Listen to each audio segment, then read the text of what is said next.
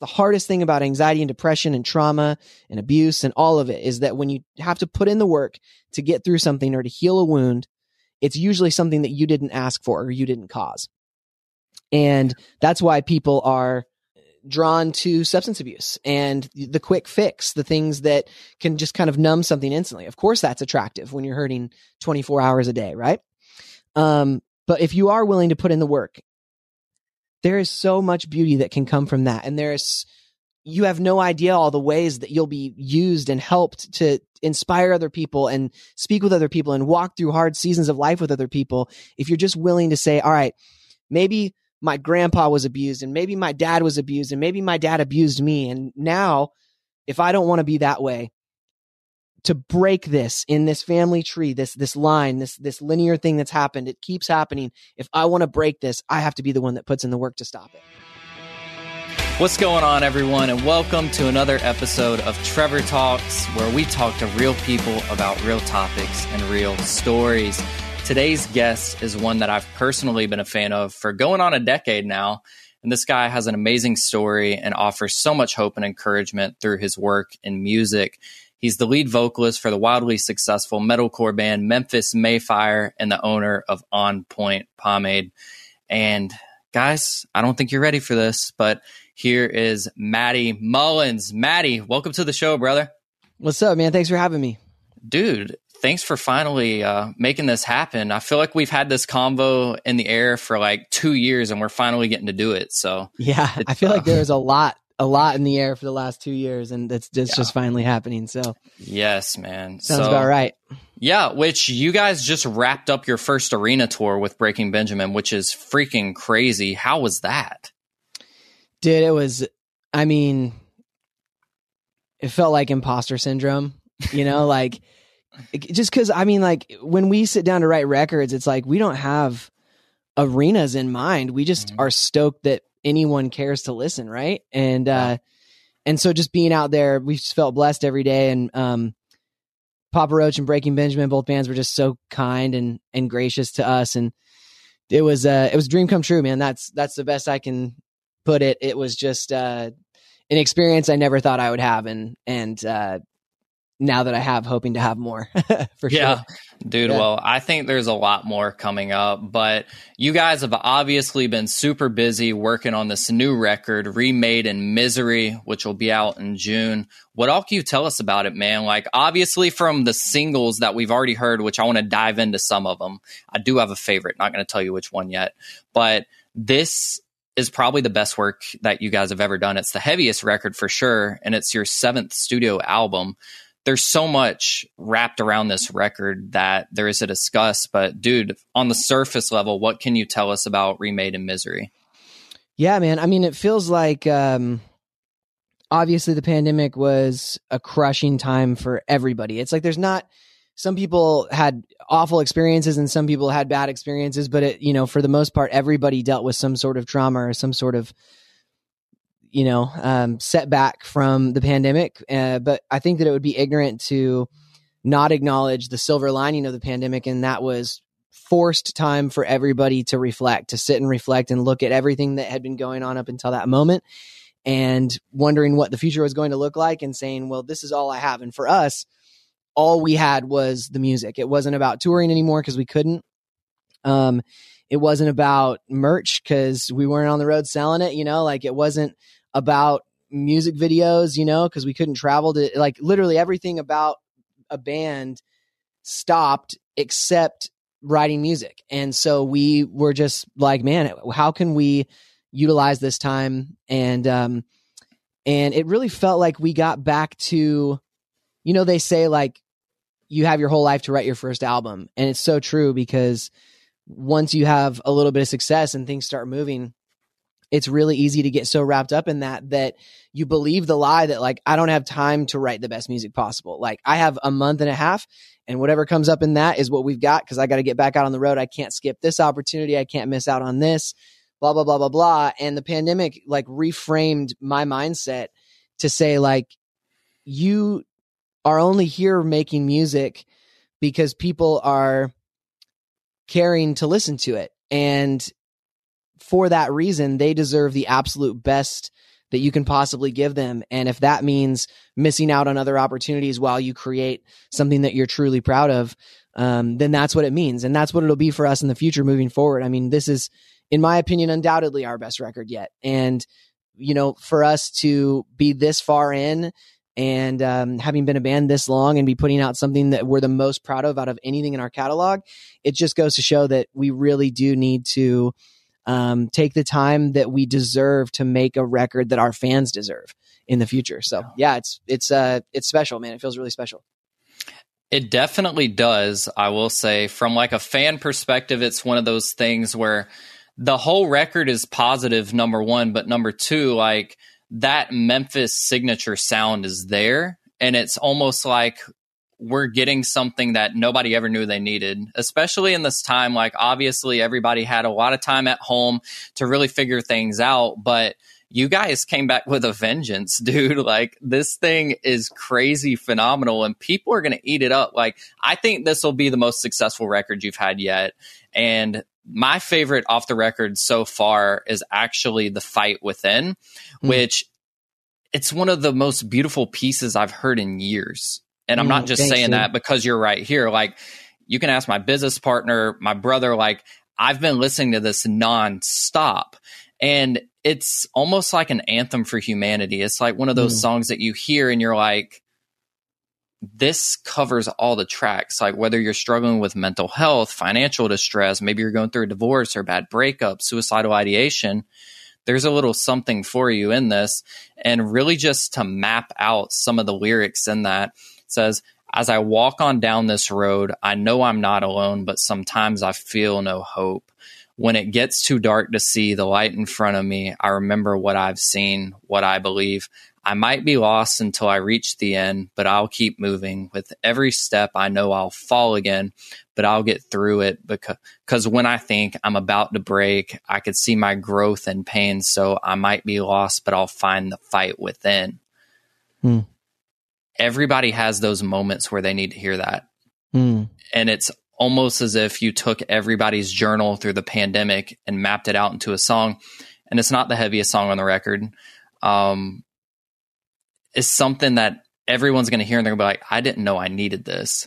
So when it comes to The Fight Within, can you tell us a little bit about the conceptual process and the writing process to really crafting this thing to come to life?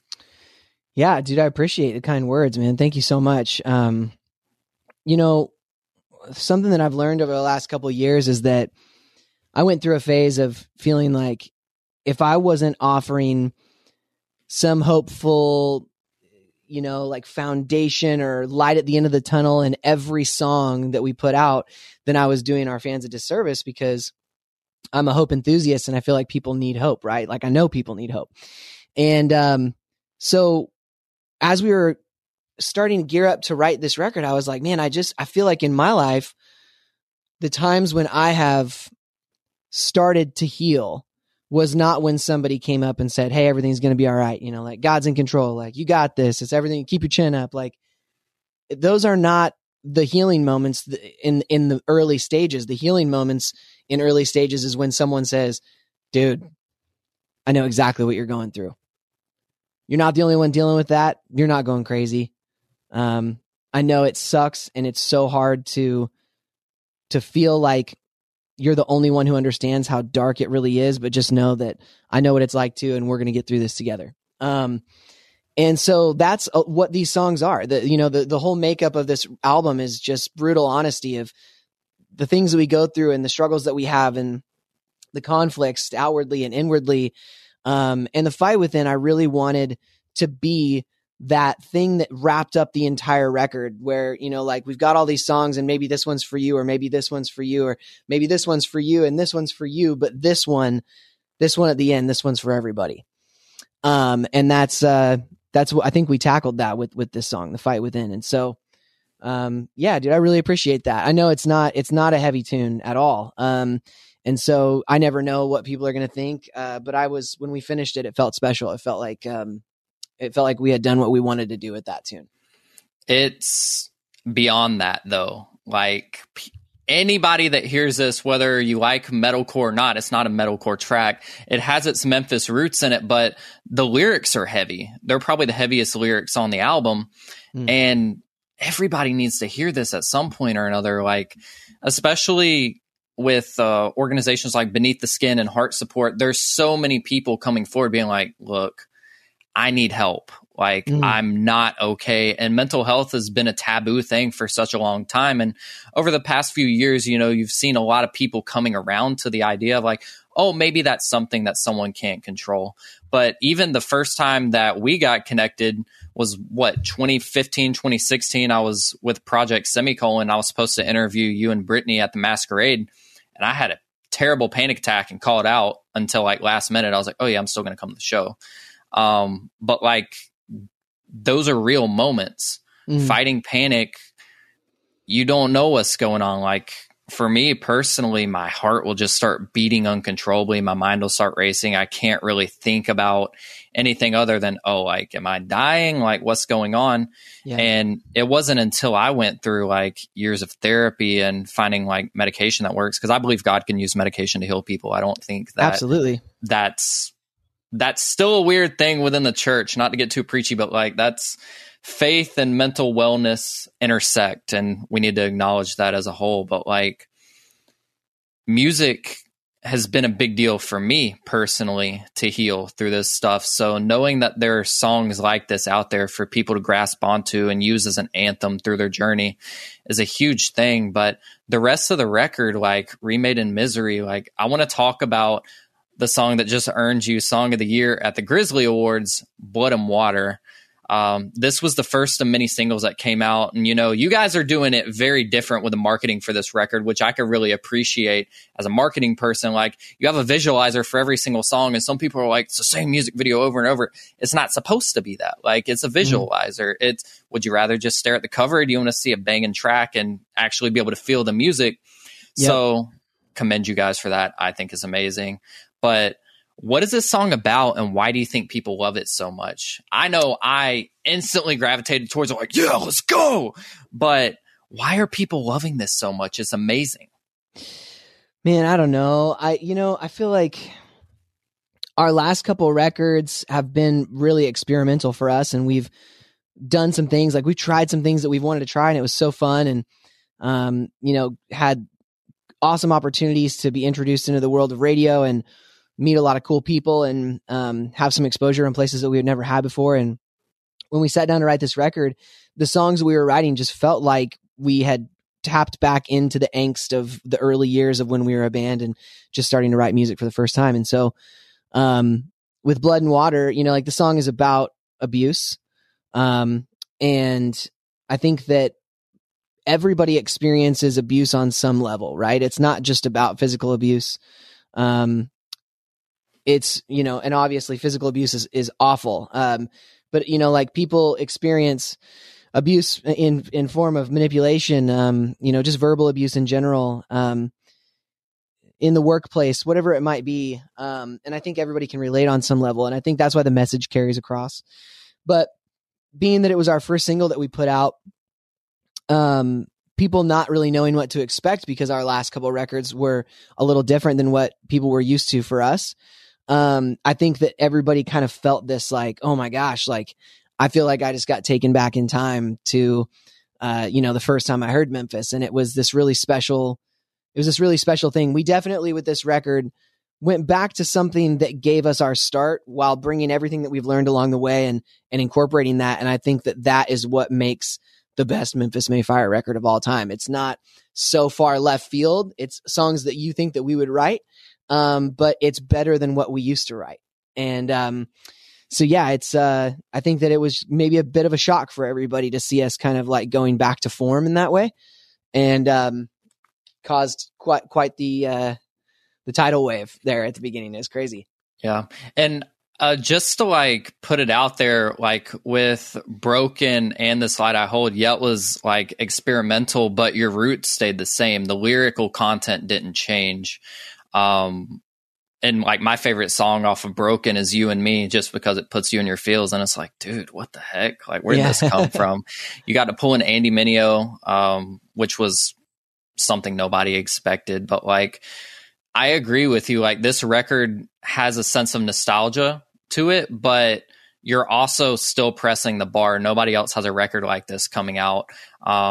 And the next song I really want to cover is Somebody. Where did this journey start for this song? Somebody was the first tune that we wrote for the record, actually. Kellen always has like a bunch of instrumental demos, and that's what I end up writing too. But when I really decided to dive in and start working on vocals for the record, this was the first one that stood out. I had a chorus that just came to me instantly, the melody at least. And I invited my buddy Cody over. I was like, Cody, he sings, plays guitar, and writes for a band called Wage War. That he lives about 10 minutes from me, and we hang out every single day, right? So when it came time to write and we couldn't travel for the pandemic, because of the pandemic, I was like, Cody, do you want to write with me instead of me traveling to go write with people? And we sat down and I was like, what about starting with this rock tune? And we did. And it was just this explosive moment of like friendship and excitement and ideas bouncing off each other in this way that I had never experienced in a writing environment like that. And so we had a killer time, and it just came out. The song came out like it's heavy, and it's got its rock elements, and it's got a really special breakdown in it. But it's almost like dancey. It's almost like it makes you want to dance. And it's unlike anything we've ever done. It's got a new flavor, and it just felt really special. The song is about addiction, obviously. So it's a heavy topic, but it's paired with something that makes it feel more approachable, I feel like, to anybody that would listen and maybe hopefully get something out of it. Yeah. So many people out there struggling with addiction. I mean, even statistics have shown through the pandemic, addiction has gone up, whether it's opioid or self-medicating. It's been a hard few years for people. And again, this lyrical content is exactly what somebody needs. And each song has its own message. The whole record as a whole, like, all pieces together super well. And the last song that I want to talk about, like, specifically, is Make Believe. What's the story behind it? Yeah, so I had the instrumental from Kellen. I was driving to the post office. I'll never forget. Like, I was literally driving almost to the post office. I was pulling into the parking lot, and the chorus hit, and I hadn't heard it yet. And right when the chorus hit, I instantly started singing this melody where it kind of jumped to this special note, and I was like, oh. And I like zoomed over to pull into a parking lot and almost got in a car accident because I was like, I got to put that on a voice memo before I forget it. And I did, and I brought it back, and I'd just been sitting on it for a few days, and I had this other idea, and we sat down to like really dive into it. And just the way that the track felt, it felt like it catered to, in my mind, a song about feeling lost, feeling desperate, hopeless, lost, confused, and questioning everything, kind of like this alternate reality, this, like Matrix environment where you just start to wonder if everything is a simulation, which lends itself to almost every mental health issue. When you are struggling and you feel alone, you feel like you're the only one that understands what you're going through, and it makes you feel off. It makes you feel daisy. It makes you feel crazy, panic, anxiety, just in general.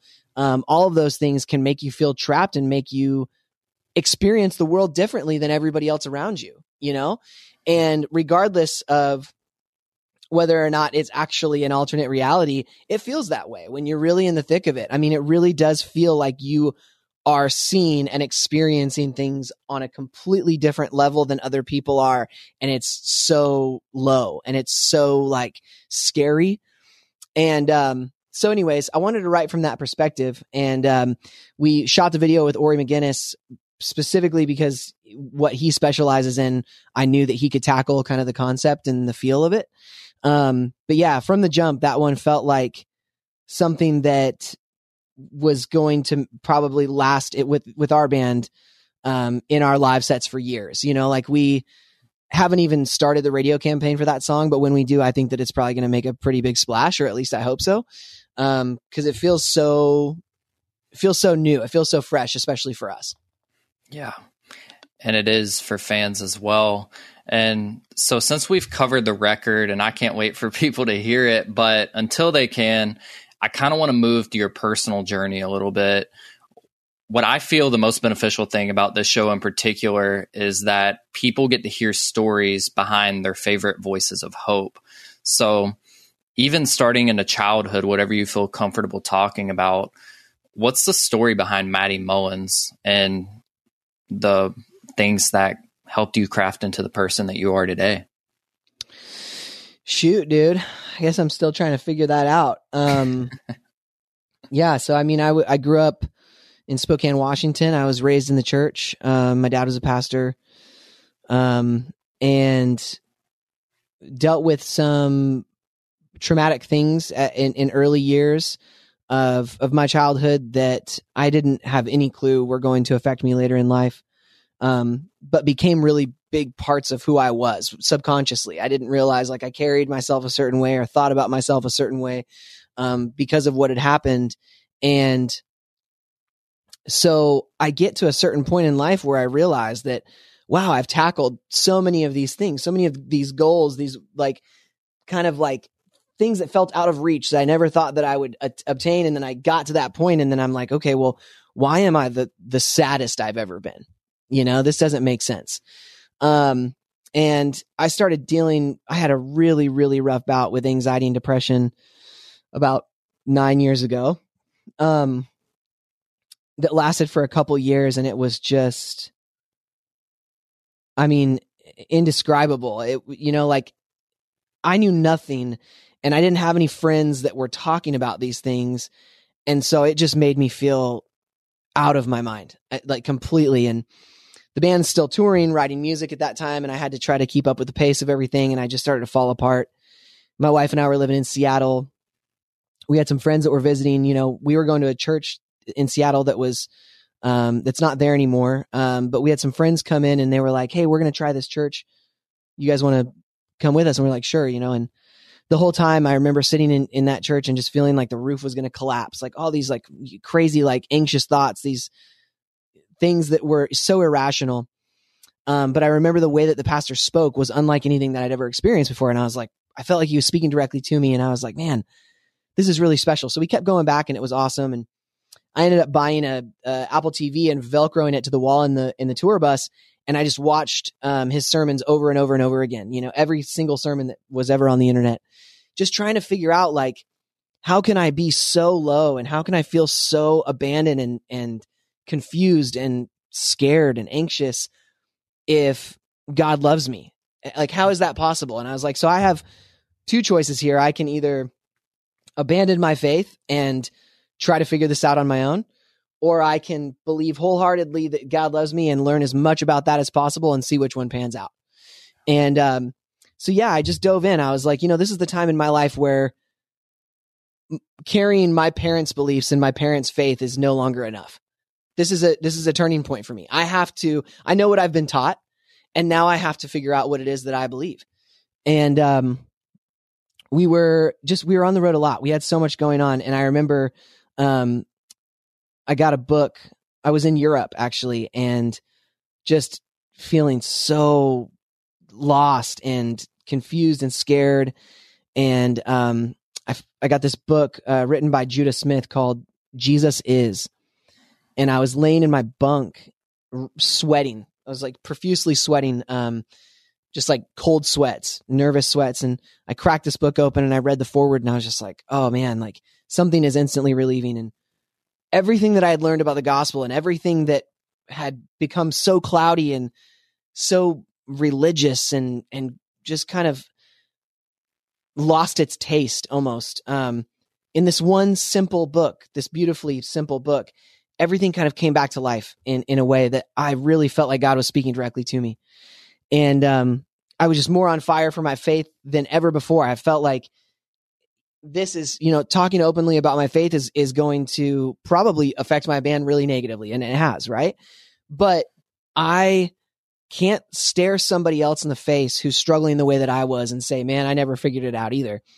I have to say, man, I really benefited so much from figuring out what it actually meant to be loved by the supernatural creator of the universe, regardless of how I feel, regardless of what I'm going through, to know that I don't have to look for a way out because someone's fighting for me. Exodus 14:14 says The Lord himself will fight for you. You need only be still.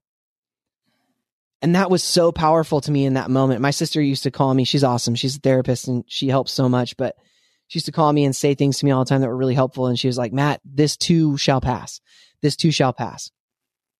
And it was just, it was a really beautiful time, dude. We ended up moving to Tennessee, kind of later in my experiences with all of that, but I hadn't quite gotten to the end of it. And I started doing therapy, and I did what's called EMDR therapy, which is really fantastic. Uses rapid bilateral eye movement, recreates bilateral eye movement to process early childhood traumas, or any traumas for that matter. But did that. And I also started medications that were really helpful, and just felt like by the time I had gotten to the end of that whole season, I looked back and I realized that in the moments when I was really like crying out and saying like, God, why won't you just take this away? Why won't you just show up? If you love me, how could you let me feel this way? And I realized that he was just right there in front of me saying, I know how bad this hurts. I was there too. I was Jesus in man form, fully man and fully God. I felt it. I felt it all. I wept. I know what this feels like. But I promise the fruit that you will bear from this season far outweighs the relief of if I was to just take this all away right now. And anxiety and depression can come in waves, man. It can come in waves, and having tools that you can, acquire in therapy, even if you're just doing online sessions or whatever, knowing if there is a medication that can help you, that's not going to change you, but really genuinely help you. All of those things are so beneficial. And I just encourage anybody who's struggling out there to stop believing this for a second. Stop believing everything that's going on in here. Say, okay, well, if a year ago I was happy and right now I'm not, and I can't remember what it was like to be happy, then certainly I must not know everything. Certainly there is a chance that a year from now I could be really happy. I'm going to stop waking up every morning and telling myself I'm never going to be happy again. I'm going to stop waking up in the morning and imagining all the bad things that are going to happen. I'm going to trust that I'm not in control. I'm going to trust that I don't know how everything pans out. And I'm going to trust that I'm loved.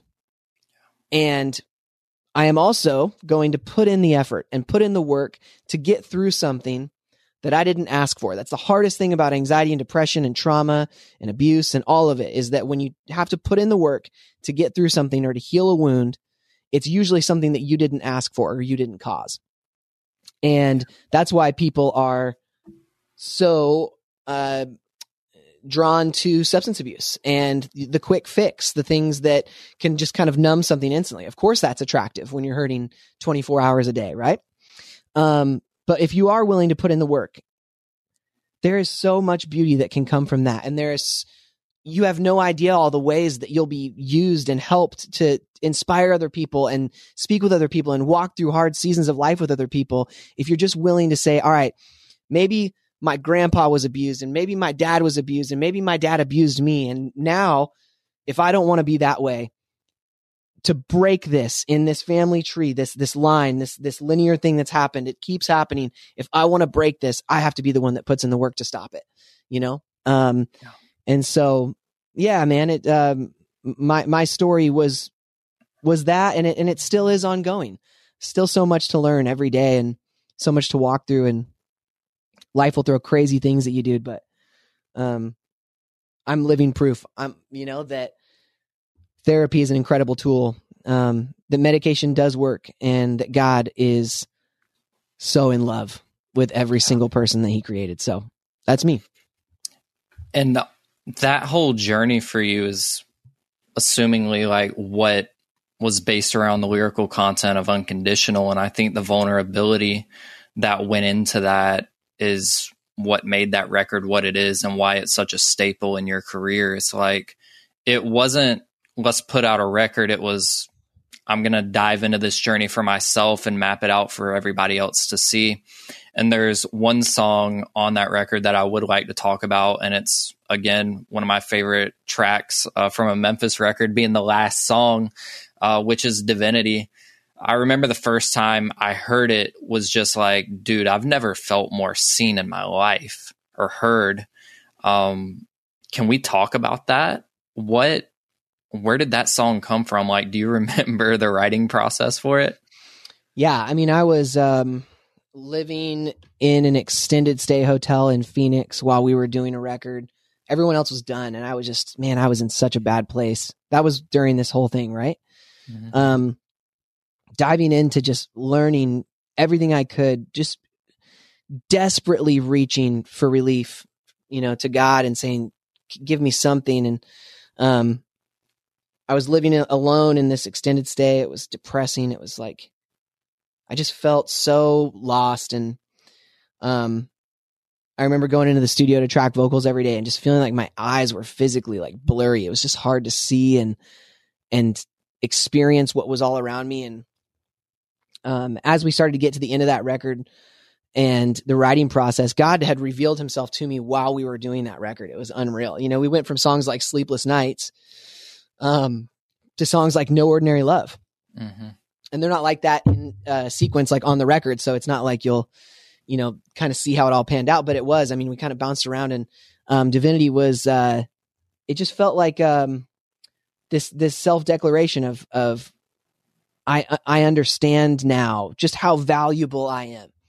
I think that people who are feeling like they're at the end of a rope have subconsciously, not unknowingly, been talking to themselves in such hurtful ways, or have been talked to in such hurtful ways for so long that you just start to believe it. Your actual physical, like, neuroplasticity of your brain has been trained to believe that you're not valuable. And I just wanted to remind myself and remind everybody that they're a miracle, Yeah. They are a miracle story. And dude, this whole record, Remade in Misery, is a resource for people. And when this comes out, the record is not out yet. And I always like to send people to a resource. And I think one of the really cool resources that we could send people to is the lyrical content in Unconditional, just because those lyrics and the messages in it are coming from that broken and lost feeling and just finding that faith for maybe the first time for some people. Yeah. So I want to send people that way. And also Beneath the Skin, I would love to talk about your wife's organization, which she runs. What can you tell us about Beneath the Skin, and how can people get involved? Yeah. So, Beneath the Skin is a mentoring program for young women all over the country, specifically aimed towards women. And what happens is, if you sign up and you want to go through the program as a mentee, Beneath the Skin will pair you up with a mentor that is of, peer age. They're not going to be someone that's a lot older than you, right? But a friend, somebody who had signed up to be a mentor that says, hey, I'm in a great season and I just want to walk through somebody, a season of life with somebody and encourage them and love on them. And as a mentee, you sign up and you get to, for, like a 12-month program, just literally have somebody that you can reach out to and talk to. And, I think they really have noticed just how bad the loneliness epidemic is in America and all over the world, right? For young women. And so they offer this incredible 12-month mentoring program. Some really amazing people that work for the organization, and they do awesome stuff. So yeah, it's beneaththeskinonline.org. You can go and check it out if it's something that you're interested in. If you're not female, Heart Support does incredible things. They've got a lot of awesome online resources, and, looking into counseling, therapy of any kind, like within your actual area, to be in person with someone, I think is also really valuable. So. Yeah. And one thing that we talk about quite a bit is when it comes to therapy, when people start their therapy journey, they'll not find a therapist that isn't the right fit for them. So what would your encouragement be for somebody that has been like, I tried therapy, it didn't work for me? Where should they start? I think that if you really have given it an effort, it's okay to say, hey, this therapist wasn't the right fit. That's totally okay. And if you haven't, if you've only been once or twice, I would say stick it out and continue. Even if someone's not a perfect fit, I think you can still benefit a lot from it. therapists, more than anything, are there to listen and be an open ear that you can say things to that you just can't say to anybody else. You know, a non-judgmental environment. Maybe, you know, your parents claim to not be judgmental and they want to be there for you, but you just know that they just know everything about you. And, you know, there's some things they maybe don't know about you that you don't want them to know. And, you know, you don't feel like you can actually share openly and honest with them. The confidentiality of a therapist is so wonderful because you can go into this environment and just be not strong for anyone. You can go in and you don't have to be strong for anybody. You can just speak. You don't have to hide anything. It's illegal to hang out with your therapist outside of a therapy environment. So this is not somebody that you're going to pursue a relationship with outside of this, right? Like you can literally go and just be you, the filthiest version of you, the lowest version of you, the most hurt version of you. You can be that person, and just being able to be that person can be so incredibly helpful. So yeah, I would say stick it out. And if you don't feel like your person is right after, you know, 4 or 5 sessions or whatever, then try somebody else. It's totally okay to do that. But don't ever give up on therapy as a whole because there's not a single person in the entire world that couldn't benefit from therapy. So, amen to that. If you're struggling today, be sure to check out all the resources in the description below, starting with beneaththeskinonline.org for our females out there that maybe you just feel uneasy, depressed, anxious, lonely right now. We want to help you get paired with a mentor in that capacity. Check out heartsupport.org, death2life.com, as well as teenhopeline.com if you're a teenager and really need somebody to talk to.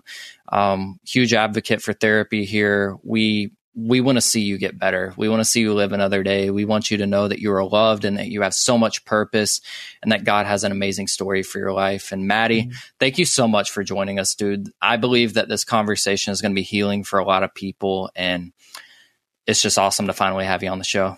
Yeah, likewise, Trevor. Thanks for having me on, man. And anybody that listens or watches, thanks for taking time out of your precious day to hang out with us. This is just as cool for us. So. Yeah. And Remade in Misery is available on all streaming platforms starting on June 3rd.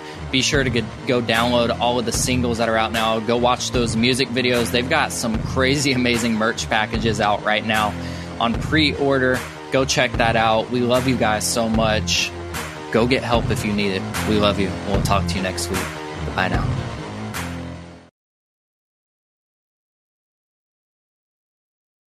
This is my skyship, Dreamer. My cargo is stories, and our destination, dreams. With Abide Sleep Stories for Kids, you can help your children fall asleep fast and learn about God. To find these kids' bedtime stories, go to lifeaudio.com or search your favorite podcast app for Abide Stories for Kids. You can also download the Abide app for more biblical meditations at abide.com.